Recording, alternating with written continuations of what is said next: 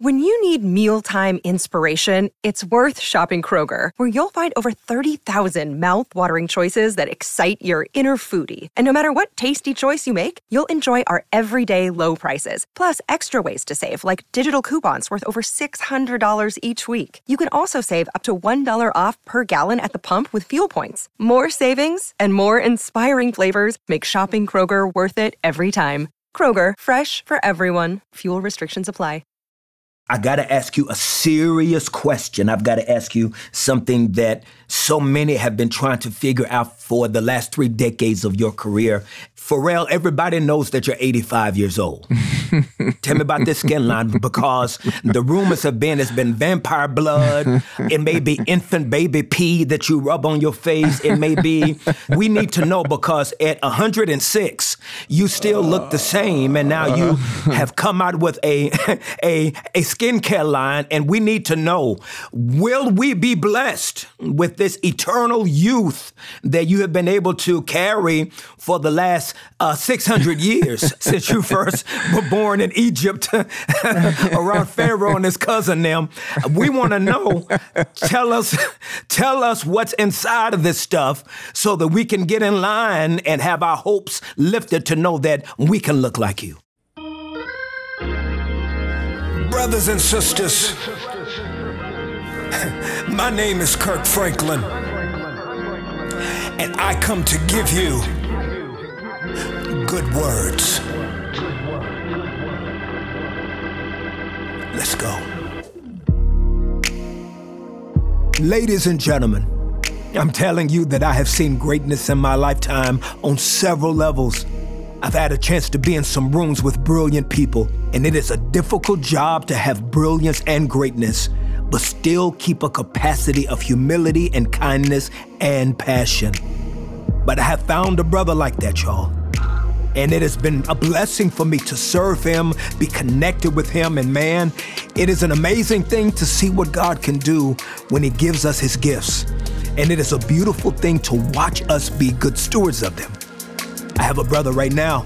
Y'all know him as a producer to the stars and a star in his own right. With the song, y'all, that was #1 on the pop charts for, here it is, 12 weeks straight. He's happy. He's a fashion mogul.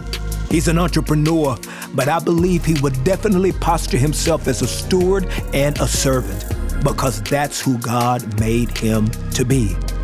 Ladies and gentlemen, please welcome to Good Words, Mr.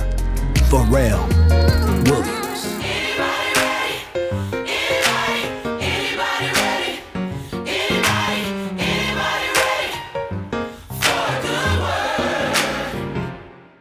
Okay, first of all, you're hilarious.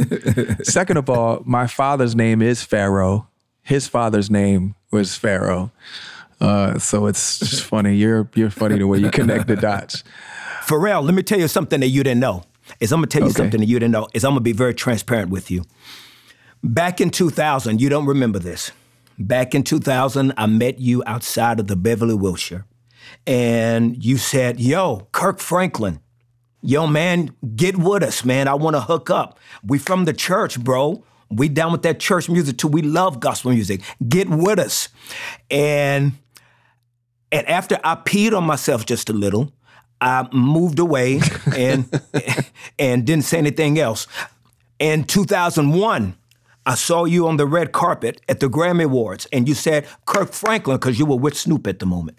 And you said, Kirk Franklin, I told you, man, I love gospel music, brother. Get with me. You don't remember this. I remember it because you were freaking Pharrell Williams, and I remember it vividly. And I want to tell you something, and I want to be very transparent with you. I had so much fear.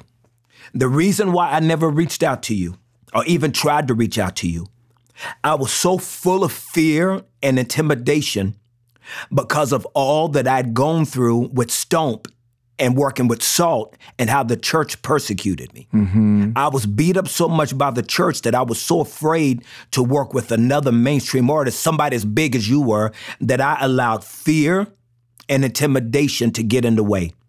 Pharrell, I want to ask you a question.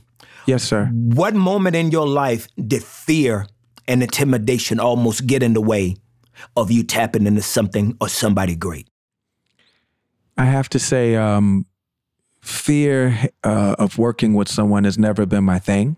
If you were to take a glance at our career, meaning Chad Hugo and myself, we always were quick to jump outside the box because we always knew that it could be like alchemy, alchemical for us to work with people where you didn't expect for us to work. Because I've always looked at sessions and collaborations as crash courses, like college crash courses.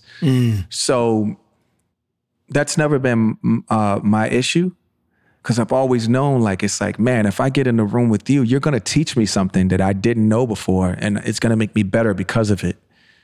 So I didn't really have that issue. I feel like my issue is like completely different. It's more about curating, and sometimes I would do stuff in the past because it's like, oh, they really need this song for the soundtrack. I'm like, okay, let's do it. Whereas I wasn't as prejudiced with my legacy as I probably should have been. Now, we've amassed somewhere between 3,500 to 4,000 songs or something. But arguably, a third of them don't need to exist. Really? Yeah. Yeah. Wow. Maybe a third of them. For what? I mean, you should do things because, and I'm different now. I feel like in the last 10 years, it's been all things with purpose, with good, bad, or indifferent, big or small. I do things now because I feel like there needs to be a purpose. I just hit a point in my life where purpose needed to be number one, because I used to just do things just because I really love to experiment in my music. I really wanted to just what happens when you put peanut butter and chocolate together? Reese's Cup. Wow. Let's do that again. And that's cool, but I don't know that it's always, I don't think that should be number one as much as it should be purpose oriented. Once you've studied what we've studied and done what we've done, and then you understand that purpose has to come first, because everything that you do regarding your legacy needs its purposeful place. So I think about things more along those lines now. We are going to have to come back and have a conversation in this discussion about where that level of courage and confidence came from, because you've been in some of the biggest rooms in the entertainment industry. And I can tell you. I can tell you. Where? That courage comes from thinking it's never going to last. And having the metacognition, having the awareness, the self-awareness to know how fortunate I was, because we're from Virginia Beach, Virginia. But, coming from Virginia and knowing that we were so lucky for Teddy to give us that opportunity to come work with him and learn from him, knowing Amazing. that there wasn't a burgeoning, blossoming music industry there. So it's we knew that the business was in New York. We knew the business was in LA, but we were living in Virginia. It's man, so if you're able to continue to do this, you're fortunate. You know what I'm saying? It was happening for our brother Tim and our sister Missy, but it wasn't happening too much for a while. It wasn't really happening too much more elsewhere there. So it was man, appreciate these opportunities. Don't just blow them over. Don't squander them. Make the most out of them and really go hard. And that courage just led to going hard. You use fear as fuel. Yeah. Yes. Yeah. You use fear as fuel.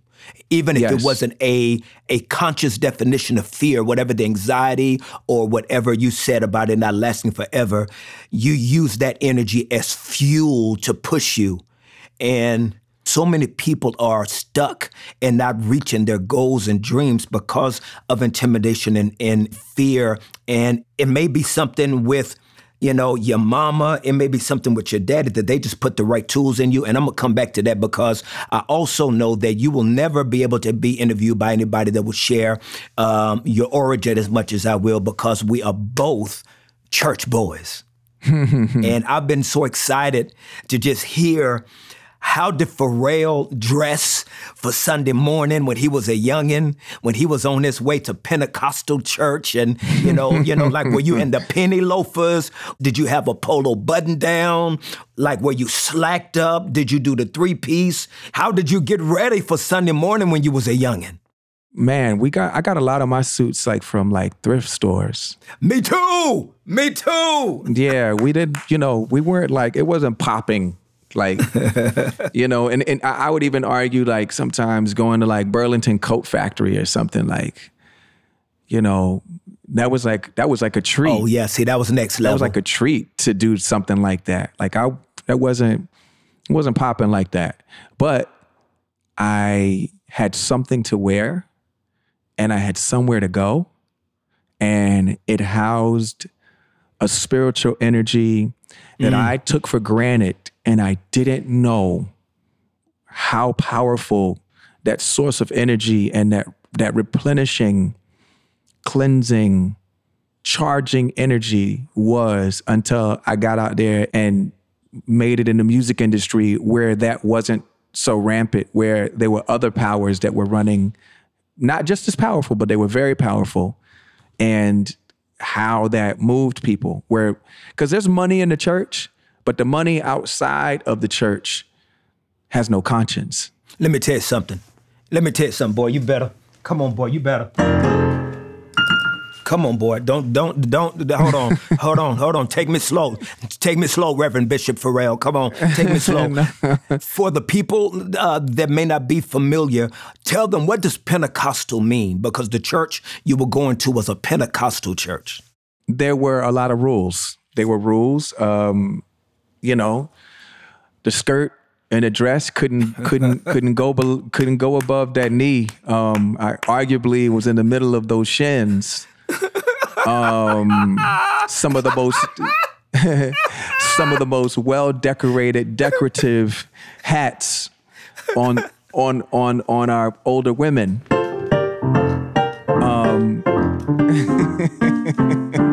Come on.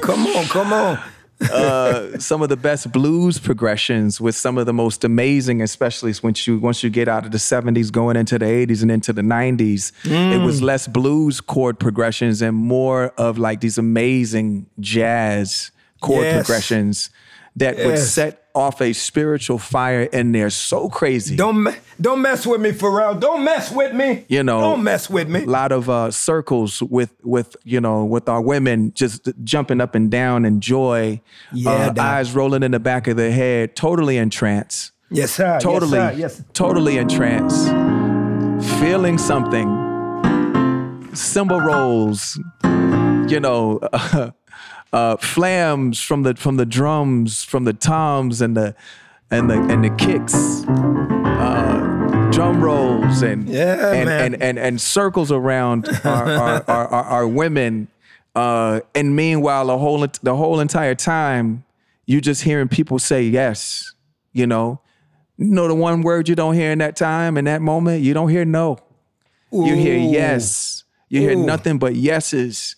You see nothing but, a congregation of people all in the same place. Some people more heightened, and when they're heightened, that's when they're jumping up and going on down. But then when they're not as heightened, they're saying yes, and they're clapping, and they're giving God the glory. They're giving the Spirit the glory. And you see it wash. You think it's impressive when people go to a football game and they do the wave in the stands. You think that's impressive. Yeah, let me tell you what's impressive. Yes, what's impressive is when nobody in there is reading sheet music, but the band knows exactly which way to go. Yes. Nobody in there is reading a lyric sheet, but everybody in there is singing in key and knows where the chord is going to go while other people are in trance. The whole entire thing set on fire looks like the wind blowing over leaves. You see all the heads turning at the same time. Forget the wave in the basketball arena. Forget the wave at the football stadium. You've never seen the wave of the Spirit causing people to, in waves, you see their heads turning and going up and down or whatever. Meanwhile, there's still simultaneously people jumping up and down. That is The energy in there is so thick. Yes, sir. Yes, sir. Arguably, a scientist could go in there with the right bag and capture it, take it home, release it in their room, and feel the same thing. That is one of the most amazing power sources, and I feel like it still fuels me to this day. I see. You talk about having a computer, right? And sometimes you go to a place where the Wi-Fi isn't where it needs to be, but somebody brought their hotspot. The church is the hotspot.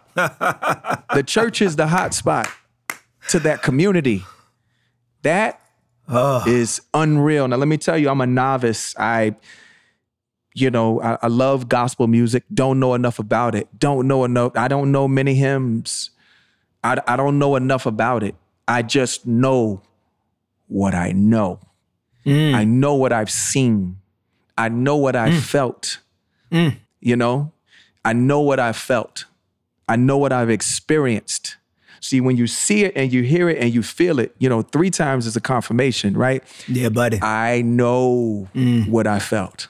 Do you remember when you first heard God's voice? So here's the thing. When I hear God's voice, it's more of a feeling than it is an actual tone. And the words are a sense of gnosis, that Greek word gnosis, to know. When God speaks to me, he speaks through feeling. And the confirmation for me is when I get chills on my forearms and up my calves. And when it's really impactful, when it's really an exclamation mark, I feel it on my calves, my forearms, and up my spine. It goes up. It don't go down. It goes up. That's when I know. And the first time, I can't say I remember because it's all that I've known. When, my grandmother was super holy. My dad's side of the family, super holy. My mom's mom she was from a Baptist church and she was holy as well, but it was a different kind of thing. That Pentecostal standard is a different kind of thing. It's just, it's a different kind of thing. It's a different kind of thing. And the Baptist energy is amazing. It's amazing. Love to all my Baptist brothers and sisters. Love. No, but it's different. The Pentecostal is Pentecostal because the rules were so much higher. And there are some conservative Baptist churches, right? But I mean, at the very heart of the Pentecostal movement and energy, because the rules are so high, I would argue to say that the spiritual concentration just felt different to me. There are people who go to a Catholic church and will argue all day long that, what they feel in their sanctuary is different. I don't know that they spent any time in a Southern Pentecostal church, though. Yeah. You know what I'm saying? Oh, yes, sir. Where one chord change. Come on, man. One chord change can make your eye well up. And by the way, another thing that they don't talk about as much. Come on, preacher. No, man. Come on, man. Is that, if you have synesthesia like I do, you are definitely seeing colors in that room. You are seeing colors every time them chords change. You sense a color. You feel the color. That's what synesthesia is for me. So that leads me, because I know you were young, listening to all of this music, seeing all these colors, feeling all of these vibrations. Yes, sir. I know that you were a musical kid already, and your mind, music was flowing in your mind. But that kind of music impacting you the way it did it ever cross your mind to do gospel music? If yes, why didn't you? And if no, why not? Because I feel inadequate to play gospel music. I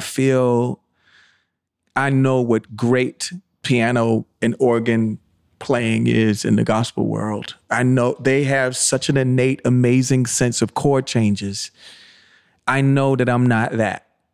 I know lyrically I'm never gonna be good enough. Oh, man. I know that, and by the way, look, I don't feel bad about that because it's my truth. And look, Moses stammered. Moses had a stammer, right? His brother Aaron spoke for him. Moses didn't feel adequate either. Now, Yes. I'd argue that Moses was absolutely prepared for that. I really am not worthy of that. We're working on an album now for Voices of Fire, and I'm doing it the way that I'm doing it because I know I'm not good enough for my standard of what I think amazing gospel music is. You know, We will forever disagree. We will never see eye to eye on that about your thoughts of being good enough. I will tell you that I'm so angry that sometimes the culture of gospel music has made some people feel that if they don't do certain kind of riffs or do certain things, that there's not a truth to their story. We're going to hit that later. And by the way, I understand, because skateboarding is the same way. Skateboarding is like, you know, for a very long time, it was like, you know, they hate on everything. You know, they don't want to let you in. Like, you're never good enough. It's like, skateboarding was the same way. I understand that. Like, there are purists. They're like fundamentalists, very rudimental. And I understand that. But that wasn't my issue. My issue was I just really didn't feel, and I do not feel that I match up to the brilliance that these, you know, musicians from that world and the people who like their improvisations are just like, I mean, do you understand that they can, you know, the right pianists can play chords with no one singing and make you understand that there is a God. Do you understand? Like, they can play that piano and make you think to yourself, do you realize you're on the third rock from the sun? You're on the third planet from the sun. And that's nothing in comparison. I can't do that. But do you understand, in my holy imagination, that I am envious, and maybe I'll get to hear it in heaven, what a Pharrell and his friends type of gospel album would have sounded like from a 17 or 18-year-old Virginia kid that had all of this gift. Someday, God gonna let me open up the book and just get a peek at what that thing could have sounded like. I'm gonna leave you alone. I ain't gonna mess with you no more about that, but I'm angry I didn't get to see it in my lifetime. And don't say nothing else, P. You gotta be humble and be quiet. You can't even respond no more. You just got to hush and be still and know that he's God. Anyway, my question to you is, what else were you listening to? So you were listening to gospel music in church. What other kind of music at this young age of just kind of becoming this melting pot? What other songs and music were you hearing, and where were you getting it from? Like, was it Pops? Was it Mama? Like, where was all this other music coming from for you? My dad had a very specific kind of thing. You know, for a long time, I used to think it was just simply my aunt, my mother's sister, who played a lot of Stevie Wonder. She played a lot of Diana Ross. She played a lot of Michael Jackson. She played a lot of Earth, Wind & Fire. My aunt used to play Parliament Funkadelic. My dad would play Earth, Wind & Fire. He would play The Spinners. He would play LTD with Jeffrey Osborne. Yes, sir. Maze, Frankie Beverly. It's like a lot of chord-oriented stuff that just like was entrancing to me as a child. Now, he also would smoke. Reefer. The exotic aromas. Yeah, reefer is what they call it back then. Back in the day. Yeah, he would smoke a lot of reefer. So like as a child. Sass and Bo, yeah. Yeah, so as a kid, you know, listening to Earth, Wind & Fire songs, Can't Hide Love, and, you know, all these amazing songs with amazing chord changes and grooves. Those things, I don't know, maybe I was a kid and, you know, like most black children whose parents smoke weed, some of us was catching contacts, but it had it, whether we knew it or not, you know what I mean? It ain't all that much just smelling it in the world. Like, come on, man. Like if you in the room, like something's got to be happening. But here's what I will say. I was always a child who was obsessed with the stars. And when I think back, it's like looking out my parents' window or looking out of the window of the car when that music is playing and my dad is, you know, smoking his joints. Like they smoked joints back then. Like it made me feel a certain kind of way, hearing those chord progressions and staring at the stars that had like this crazy alchemical, like alchemy effect on my mind. And it just always made me feel a certain kind of respect for chords, which I didn't know what they were. All I knew was I like that song and I like this part coming up. Usually the chord change or usually the bridges. Mm-hmm. And that just really shaped the way that I saw music. So now you go into the Pentecostal church. At that time, it was New Jerusalem Church of God in Christ. It was Kojic Church. Come on, Kojic. Come on, Kojic. Elder, Thorogood, and where my uncle, who's now my pastor, but he was the in-house like organist that played the piano for them, played the keys for them, and he led the band. And that's where, like, man, just hearing those chord changes, because they had the old sanctuary, and that's what I remember going to as a kid, that old sanctuary. And then they built a new one when they, it got bigger or whatever. But the old sanctuary, let me tell you something now. Something about the old sanctuary. Bro. Something about the old sanctuaries. Yes, the sir. smell, the mint smell, because, because they would like, the smell in the air because a lot of mints in there. And like, whether it was mint chewing gum or was like, the peppermint candy. But whatever, the fragrance of the women in there, the cologne of, our older brothers and the smell of the sanctuary itself, like the smell of the carpet and the wood in the pew, like that thing, that world. We have so much in common. As I used to climb on top of the house and look at the stars as a kid and talk to God, I remember the first time I heard the Jones Girls, Nights Over Egypt, and those chords changes to Nights Over Egypt. I don't know if you ever heard Nights Over Egypt. Yes, yes. Yeah, Quincy Jones. Sir. Yes, sir. So, we have more in common than I ever realized. I am very fascinated also, Pharrell, when I meet men that had relationships with their fathers. And I want to ask you, what did he teach you just about being a man? Did you learn anything from him about just being not a musician, not a creative, but just a man? Probably what I got from my father, and I didn't really start exercising it in my own personal life until later, but definitely in my music, is to say what I felt and say what it is. And I wasn't like that in business, and I wasn't like that in my personal life, but I was definitely like that in the studio. And that's what's given me everything that I have now, is to be able to discern when something's right or when something's wrong, to be able to, and that's the other gift that he's given me too. That's what I get from my dad. My dad can read you. You stand there for 1 minute, he gonna tell you who that person is, they good, bad, if they mean you well, if they out for themselves. He tell you that in 1 minute. Wow. 60 seconds. Wow. 60 to 120 seconds. He gonna tell you. He'd put me to the side. Yep. Nope. Yep. And that was from my dad's side of the family. My grandmother had that. Even my grandfather, her husband, had that. A lot of my aunts, my uncles got it as a pastor. That was the number one thing that he taught me. I seen him do that. And he never set me down until like maybe 10, 12 years ago, when he would talk to me about our gift, the gift that we have, that gift of discerning. And that's what's allowed me to do what I do as a producer. What I have in my mother is empathy. So the gift of discernment and the gift of empathy, and those are my gift and my curse. After the break, I asked Pharrell how he used those gifts to get himself through the awkward adolescent years. Let's go.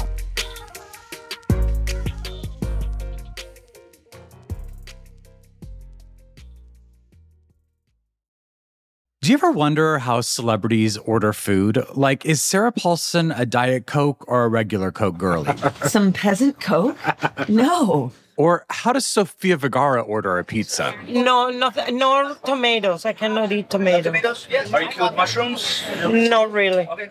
If these are the details you need, and I know you do, I have the podcast for you.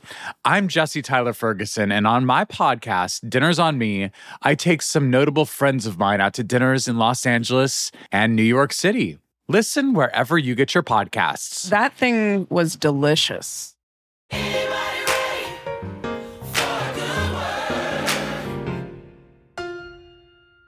So how did you maneuver with those gifts when you felt like an outsider as a young man? And you even once said that you lived like in Normalville and that you didn't look like the average kid. How did those gifts from your mom and your daddy navigate you? And it's funny, we have so much in common. I was short kid, big nose, big lips. I used to have freckles on my tongue, so the girls didn't give me no sugar. It was hard to get some sugar from the ladies. And so I just remember being that outsider too. I couldn't play sports, but when I got on the piano, I became visible.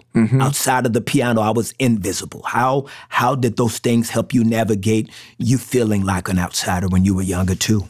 So I'll take it further than that. Outsider, weirdo, misfit. It's only a misfit, which is that word, misfit, until you find your purpose. Then it is like the perfect fit. Why you preaching? Why you preaching? I'm not, man. But, so once you find your purpose, then all of a sudden it's the perfect fit. And you realize it was meant for you. All the kids, man, and parents out there, if your kids are different and a little weird, you guys just haven't figured out what their purpose is. When you find what their purpose is, they become the exact opposite. So good. They go from being weird to being exceptional. So good. And that's what God wants for everyone. That's what being different is all about. Your difference is what makes you special, but you just need to find the place for it. The problem is when our parents enable us and impair us by shaving off the truth in order to make it fit. So good. But you know what? That's not a real big picture for your puzzle, right? What that is a bunch of misfit, ill-fitted. That's when you become more than misfit. That's when you live your life being ill-fitted. That's good. Because they have shaved off the truth to make it feel comfortable for them. That's so good. That's so good. When really our parents and us as kids, we got to do the work to figure out, where do we belong? You know what I'm saying? Where do we belong?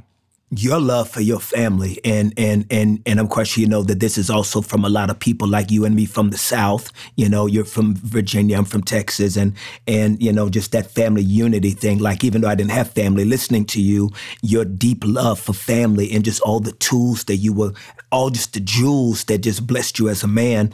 You have been very intentional about the covering and the protection of your family. You don't really, maybe share much. Was there an experience that you have had that has caused you to make the decision to kind of be more private about your family and your relationships that caused you to be that way?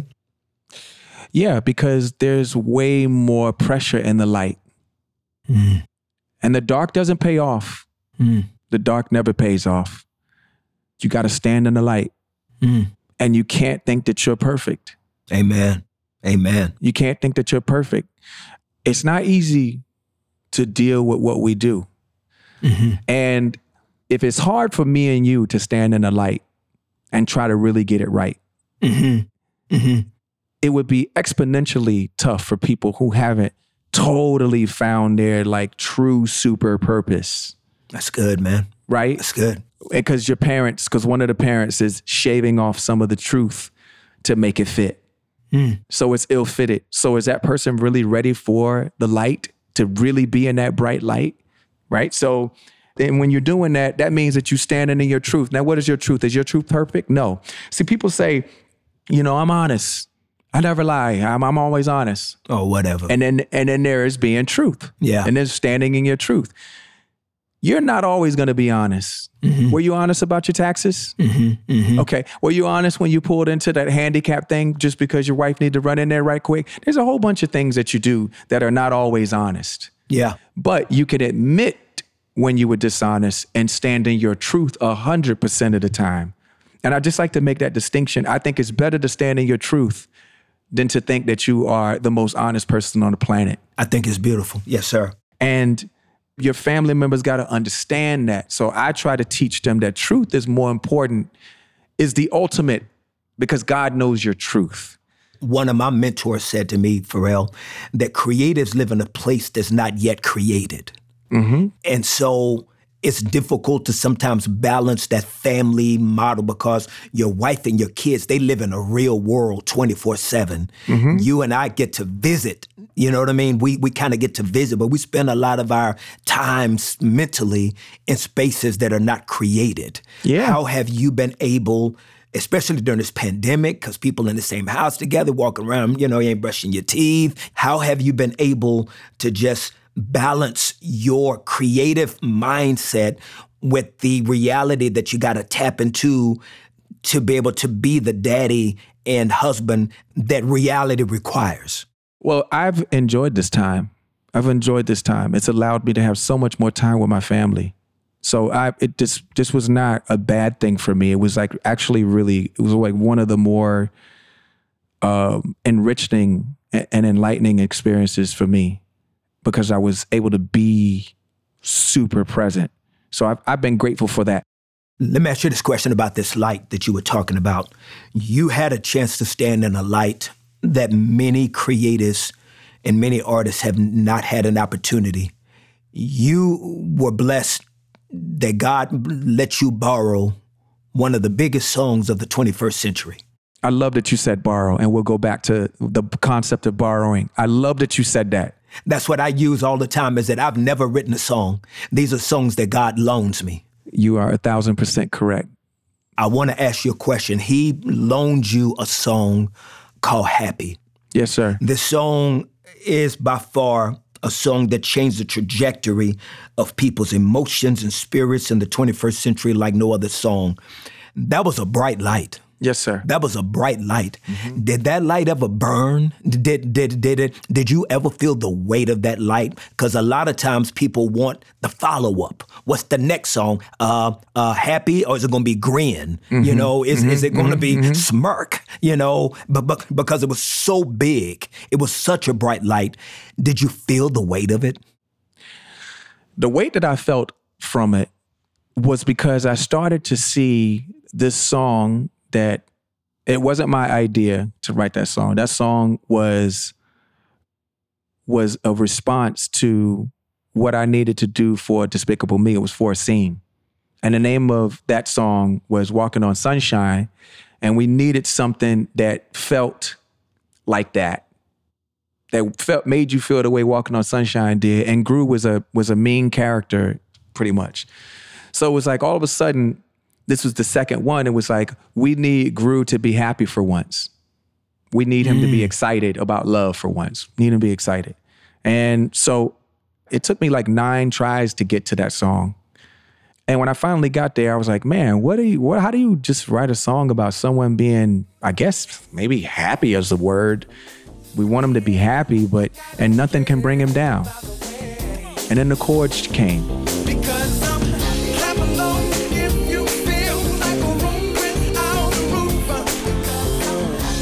But it wasn't me sitting down saying, I know what I'm gonna do. I'm gonna write this song that's gonna move, I don't know, what is it, 12 million copies, 13 million copies, 14, something. Oh. Something like that. Oh. And and it's gonna feel way more like a gospel song that was from the late 60s. Yeah, buddy. Right? Buddy. At a time where dance music, 120 BPMs was the sound at the time. Wow. And it's going to disrupt everything. No, I didn't sit down and do that. These were all these conditions that were lobbed at me and boxes that I needed to check to get it done. That wasn't me. That was the universe. And I'm glad that you said borrowed, because people don't realize nothing is new under the sun. Come on, man. Nothing is new under the sun. Come on. The universe, that's why it's called a universe, and we call them universities. Right? Listen. Where you learn about anything, virtually anything in the universe at a university. So what does that mean about the universe itself? The universe is a library, and we are literally only checking out ideas. Quincy Jones says it's only 12 notes on the piano. Yes, man. It's only 12 notes. Because it's only 12 notes, all you're doing is that you're borrowing from what was there. And it's already there. Yes, it's already there because it's only 12 notes. It's only 12 notes. Listen, with no auto-tune, you are talking into notes right now. Yes, sir. Literally, everything that you just said, we could stop it, freeze it, isolate it, and we could figure out what key you are speaking in right now and what notes within that key. What are those variances in notes? Like, people don't realize it's everything that we hear is music. Even if it's dissonant, they're all notes. And so this understanding that you have of this and this passion that you come from about knowing the bigger purpose of music, and you have been able to sit with some of the biggest artists, Jay, Beyonce, Snoop, Kendrick, Ariana, Usher, Gwen, Daft Punk, Justin, just to name a few, the Grammys, the awards, Happy has sold 75 billion copies just in Florida. You know, it's just, it's amazing. I have to ask you, because you've sat on so many different seats, and it's not to dog anybody, not to, but sometimes the OGs always sound like that they may be not speaking love about the new generation of music. I've got to ask you, how do you feel about the state of music today? I love it. I love it because it's supposed to continue. It's supposed to grow. It's supposed to evolve. And if it didn't, it doesn't matter whether I love every which way it's going. I've never loved every which way it was going before I got a chance to be in the music industry. I preferred the stations that I preferred, the radio stations at the time, right? I mean, who listens at this point, right? A lot of times people are just simply streaming. I do a lot of all of it still. But I mean, that's like a drip in the river being mad about which direction things are going. Like, be happy to be a drip in the river. Oh, that's so good. That is so good. To have ever gone along for the ride. And the fact that we're still in it, oh my God, I'm so grateful. I'm so grateful. And that river is the river of intuition, because it's not promised. The river of creativity, because we're all co-creators, right? God is the ultimate creator. But yes, every time we have a thought, we are co-creating. I'm so lucky to be one of those people. So lucky to exist. Yes. Yes. Man. God is the writer, we are the pen, and the world is the paper. Man, you can say that. You can also say, there's a lot of people saying they got the juice, and it's like, no, you don't understand. God is the juice. Yeah, you are lucky. buddy. You are not even the ice, and you're definitely not the cup, right? You're lucky. You are lucky to just be the straw. Come on. You're lucky that the juice can come through the straw. You're lucky. You ever seen a straw when it's got a hole in it? You ever seen a straw that is made of like paper, these paper straws? You get halfway through the drink and they start folding over. Be glad that you are a straw still standing and that the juice has decided to come through you, right? Don't be jealous of that ice. Be jealous of that cup. And the church said amen.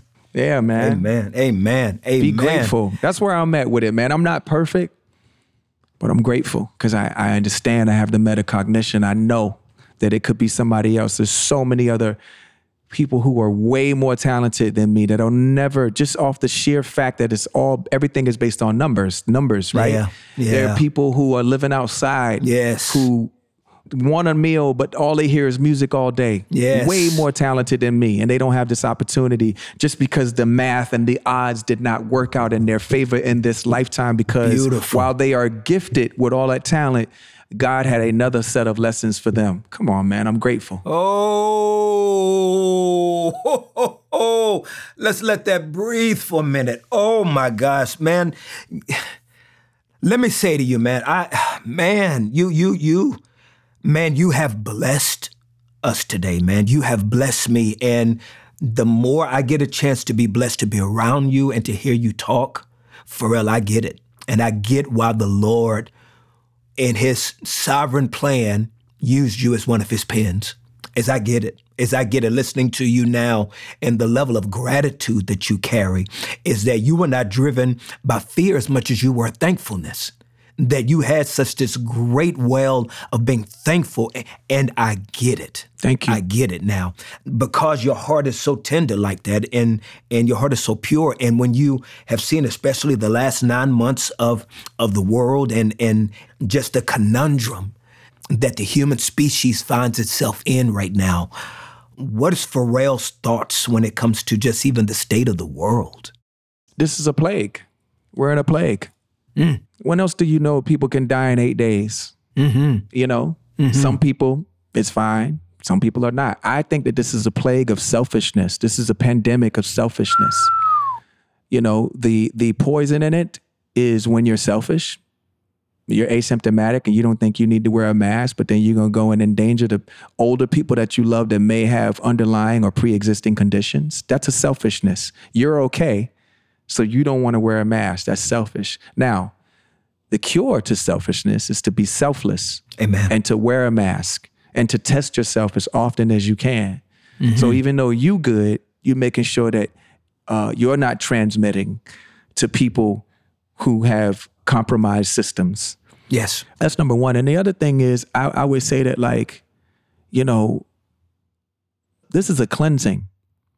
And some people would listen to that and be like, oh, that's terrible if God would cleanse. But it ain't terrible that mankind is doing it to himself. Ooh.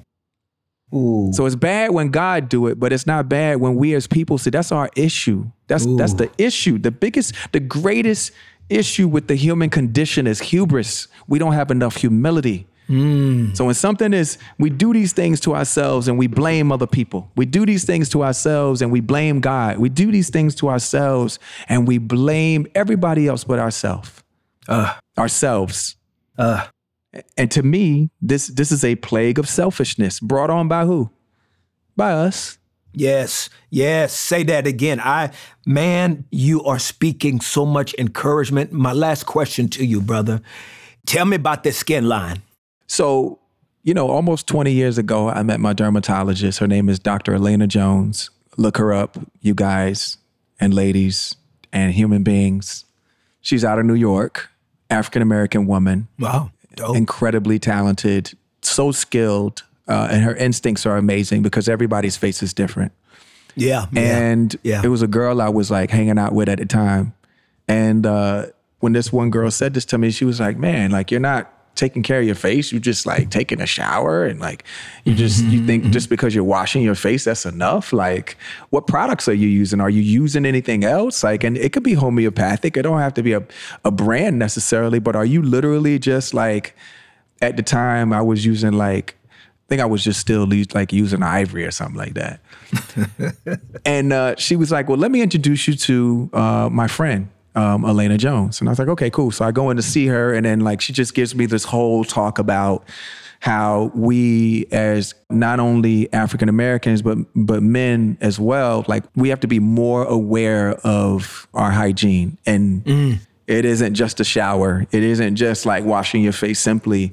And, you know, we talk about skincare, but there's also skin health. And good skin health is knowing that you're cleansing, right? You're getting in the pores and getting the dirt out. Okay. Exfoliating, you know, taking off the dead layers of skin. Moisturizing. It's when you're like locking in the moisture. So with us, we have a rice powder cleanser. And it has a little bit of grain in there so that it helps to really open up the pores and get in there. I feel clean already. Oh, I feel clean already. Then there is the exfoliator, which has a lotus enzyme. And what's interesting about the lotus enzyme is that the lotus is what the Egyptians would symbolize as rebirth, right? If you look at any of the hieroglyphics, right? And there's a glycolic acid in it. It's like the active ingredient to help exfoliate, right? Okay. And then there is our moisturizer, which we call a humidifying cream. And it has like this snow mushroom extract. And what that does is, that seals in like the moisture. And so we call it a humidifying cream because I have always sworn by humidity, and so does Dr. Jones. And it's because if you ever think about it, whenever you go to a place where there's a lot of humidity, sometimes our sisters, our wives, our aunts, our moms, our cousins, our nieces, they don't like it because of what it does to their hair. But if they pay attention to what their skin looks like, it looks amazing. What they say is dewy, right? That is very true. Very true. Right? You go to those environments where there's a lot of humidity, you see that the older people look 10 to 15 to 20 years younger. That is very true. That's what humidity does. No, you live in a dry environment, right? Yeah. If you live a dry environment, you can easily just take a 20 to 30 minute super warm Epsom salt bath, right? And then you'll sweat. Right. And the minute that you get out, your pores close and your skin looks like porcelain. Everybody in Texas' face look cracked up. Keep going. No, but what that does is that seals, right? So That's why we call it a humidifying cream, because we wanted to do that. But man, I learned all these things from this African-American, super talented, incredibly enlightened woman. That's my doctor. That's my dermatologist. You have been so unique.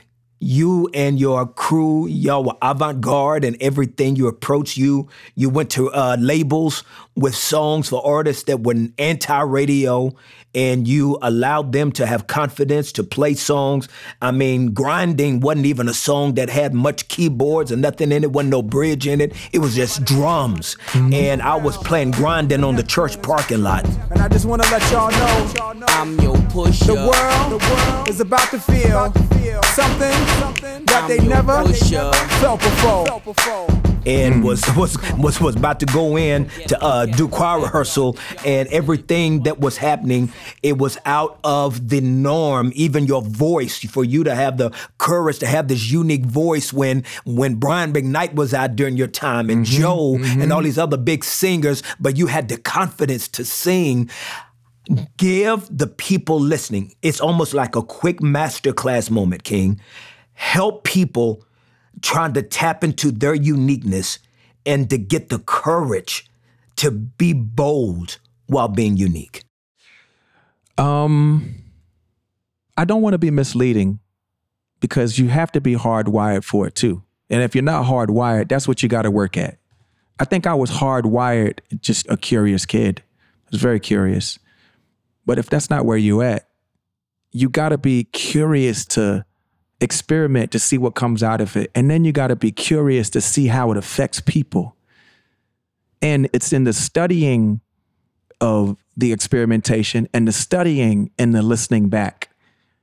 And you got to love getting that result, and you got to love incorporating that information into your process to continue to cultivate your sound and your difference and get comfortable in it.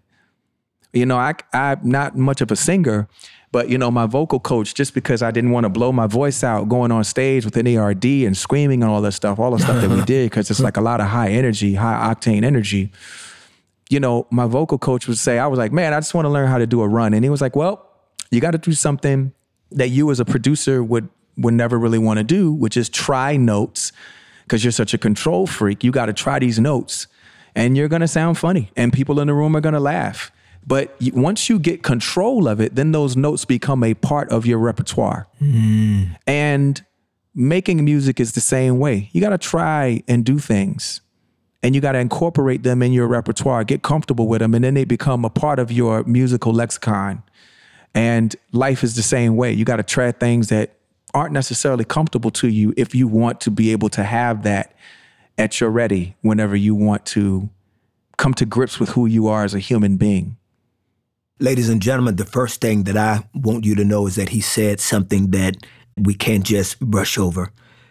He basically said that you've got to also be prepared for the tough-skinnedness and the wiring to be able to have this type of inner thickness, because he knows what's going to come.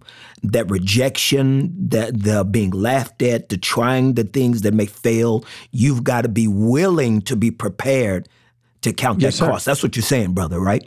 Yes, sir. You've got to be willing to write that check. You've got to be prepared to write that. They're going to laugh at you. It may suck. It may not work the second, third, fourth, fifth, sixth, seventh time, but you got to be ready. And this brother has been ready to diversify. I mean, he's diversified in music, fashion, movies, TV shows, and he's got one with some people that are very close to him that have been part of the development of who he is as a man. And I think that it will be only honorable if we can tap into these brothers. We'll be joined by Bishops Ezekiel Williams and Kevin Harris from the Netflix series Voices of Fire when we return, with more good words with Kirk Franklin. Let's go.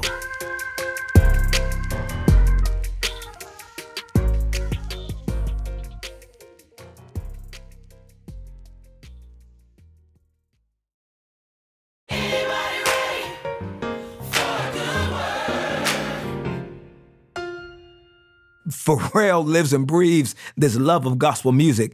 And as a matter of fact, I just want to welcome these brothers. Brothers, how y'all doing? Excellent. Bless. Good. Good to be here. Yo, man, thank y'all for being with us, man. Bishop Ezekiel Williams and Kevin Harris. How did y'all know, first of all, that he had it, that he had it? How did y'all know that Pharrell as a youngin' had it? Well, Pharrell, he started out as a child playing the drums and with a interest for the drums, as a lot of church children do. And it just progressed from there. And then in his late teens, when he began to write music and to hook up with some of the other artists there, everybody knew that there was potential. I think my mother felt in the spirit. My mother was a very, very spiritual woman, a praying woman, and she just felt in the spirit as well that he was going to go far. We all kind of supported that to see where he was going to go. How did you support his dreams versus telling him that because he wasn't doing necessarily sanctified music that he wasn't going to hell? Because you know how we can be sometimes, how did y'all do that, to encourage him without condemning him? Well, there again, I think that goes back to my mother. My mother was a very, very open-minded individual. And even as she encouraged me that you never know where your music is going to take you, so you have to invest in all kinds of genres of music. I believe it was the same for Pharrell. He didn't choose gospel, but the gift came from God, and the gift was there, and we just supported that. So now he's able now to come back and use his incredible platform that he's been blessed to have to now bring light to a genre that he's honored, that he has so much respect for, with this new Netflix docuseries that's been brilliant called Voices of Fire. I'm sitting at the crib watching it. I watched the whole doggone season in one night, until like 4 o'clock in the morning. Beautiful. The storytelling was brilliant. I loved all of the storylines. I just love following them. To tell me about this show, whose idea was it? How did it start? Who came up with this incredible moment to showcase gospel music this way? Well, Hampton Roads area has always been full of gifted artists. There's just so many individuals who are there that are talented and gifted, and then it's a very, very strong spiritual area in the Bible Belt. And so Pharrell was a part of that. And of course, I'm a part of that. And we wanted to showcase the talent that we had, but we needed a way to expose our area or expose the world to our area. And so speaking with Pharrell, he says, we've got to find a way. We've got to find a way. Uncle, I know you want to build this choir, but we can't just do it for Hampton Roads. The world needs to know what's here. Of course, we've had the Something in the Water, and that was a very, very big success. Yes, I had a chance to come. The night that it rained out. I was there the night it rained. Yeah, man. We need you back when we open back up, by the way, Kirk. Come on, please. It ain't even a question. Okay. Bishop, tell me about the diversity in this choir. Let me tell you something. That was brilliant. Like, how did y'all tap into a community that doesn't look like the average gospel choir? Well, man, we just put the call out. We put the call out and we let them know that we're looking for a choir of individuals that will be comprised of different walks of life from different ethnicities, races, you name it. And everybody was excited. Of course, I can't say that the world knew me, but I can definitely say, of course, that the world knew Pharrell. And when his name was attached to it, everybody wanted to be a part. And we wanted individuals that were not alike. I know we think of a gospel choir, we think of African Americans, but we wanted more than that. Yes, we have it, but we wanted Caucasian individuals, Latinos, we wanted Asians, you name it, we wanted them to be a part. And surprisingly enough, they all showed up. The star of the show is the wig. The lady with the blonde wig. It's all about let me tell you something. The lady with the wig is a beast. And I love how she be rocking her wigs like they her best friends. I love the lady with the wig. I'm quite sure she got names for them too. I'm quite sure you let her know that she got a fan. Miss Peggy Britt. Got a fan. Miss Peggy Britt. And with the way she sings. Woo! Yeah. Yes, sir. Yes, sir. She can. I'm telling you, man. This show, y'all did your thing. The DNA, Pharrell, of the show, the DNA, just the way that it's structured. I'm telling you, y'all, and for Netflix to showcase this genre of music on a bigger platform, it just shows how powerful gospel music is. Bishop, what is different now? What do you think has changed now, where there's this more acceptance of this marriage of the sacred and the secular?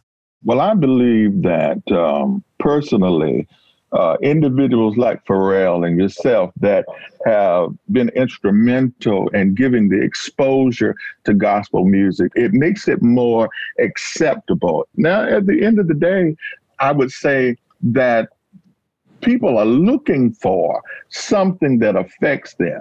And now, because of this music that we are experiencing now, we're receiving letters and emails from all over the world of individuals that are not necessarily Christian that have been at the point of suicide, that said because of the show and because of the music that we sang, they were encouraged to live and that their lives have been changed. And so I think that these individuals are beginning to realize that all music comes from God. He's the great creator. I think the show has been like a catalyst. And I think also my uncle, when he became consecrated, at his consecration, just becoming a bishop, like when he became a bishop, I think me and his relationship changed. And we started talking about things like Voices of Fire. And that's when he also introduced me to one of his best friends, Bishop Harris, who's become a really good friend of mine. And from that moment on, I started to think like I have a lot of really close friends. But, Jimmy Iovine said something to me. He said, Pharrell, you have to staff your life, And I said, what do you mean by that? He was like, you have to have people in your life that bring value to you. And I started thinking about that. And I started evaluating some of my friendships. And I was like, man, what is the give and take ratio? And because we're givers, right? Because we've been blessed with so much, we implicitly just know that we're meant to give, right? Mm-hmm. You're gifted something that you know that you have to continue to give. But in that moment when my uncle became consecrated as a bishop, he introduced me to his good friend, Bishop Harris. And I realized that I wanted to have more people who were prophetic, more people who were sages, more people who were seers, but they did it on the auspices of knowing that God is the absolute greatest, Wow. And I just wanted to say that my life has changed exponentially because I've invited that kind of holiness in my life as my strategic scaffolding in my life from my left and my right. Amazing. And the reason why I wanted to have them on here to talk about Voices of Fire, yes, but also to talk about their impact on my life and their friendship on my life. I want you to know as your brother, Pharrell, I'm so proud of you. I am so proud of you that your journey with Christ is this thing that is opening up this space where you're getting a chance to not only read the scripture, but it's coming to life. You are beginning to see the word of life, as the text says, that he's the bread of life. I am so proud of you. And Bishop Harris, I'm just wanting to hear from you just how this is impacting you and how you can just kind of point us into something in this conversation. First of all, thank you so much. And it's my honor to be here with three great men and brothers who have made an imprint on the world, not just through this particular podcast, but all of you at some point in time have touched the fabric of everything that God embodies in the earth. And with that being said, when I think about Brother Farrell, he preaches all the time. Some of the greatest messages that I've ever heard has been from him. And I said, you got that old man preacher thing going on with you right now. And he laughs, but it is so true. When you have that type of anointing, and we oftentimes in the church will make this anointing very exclusive.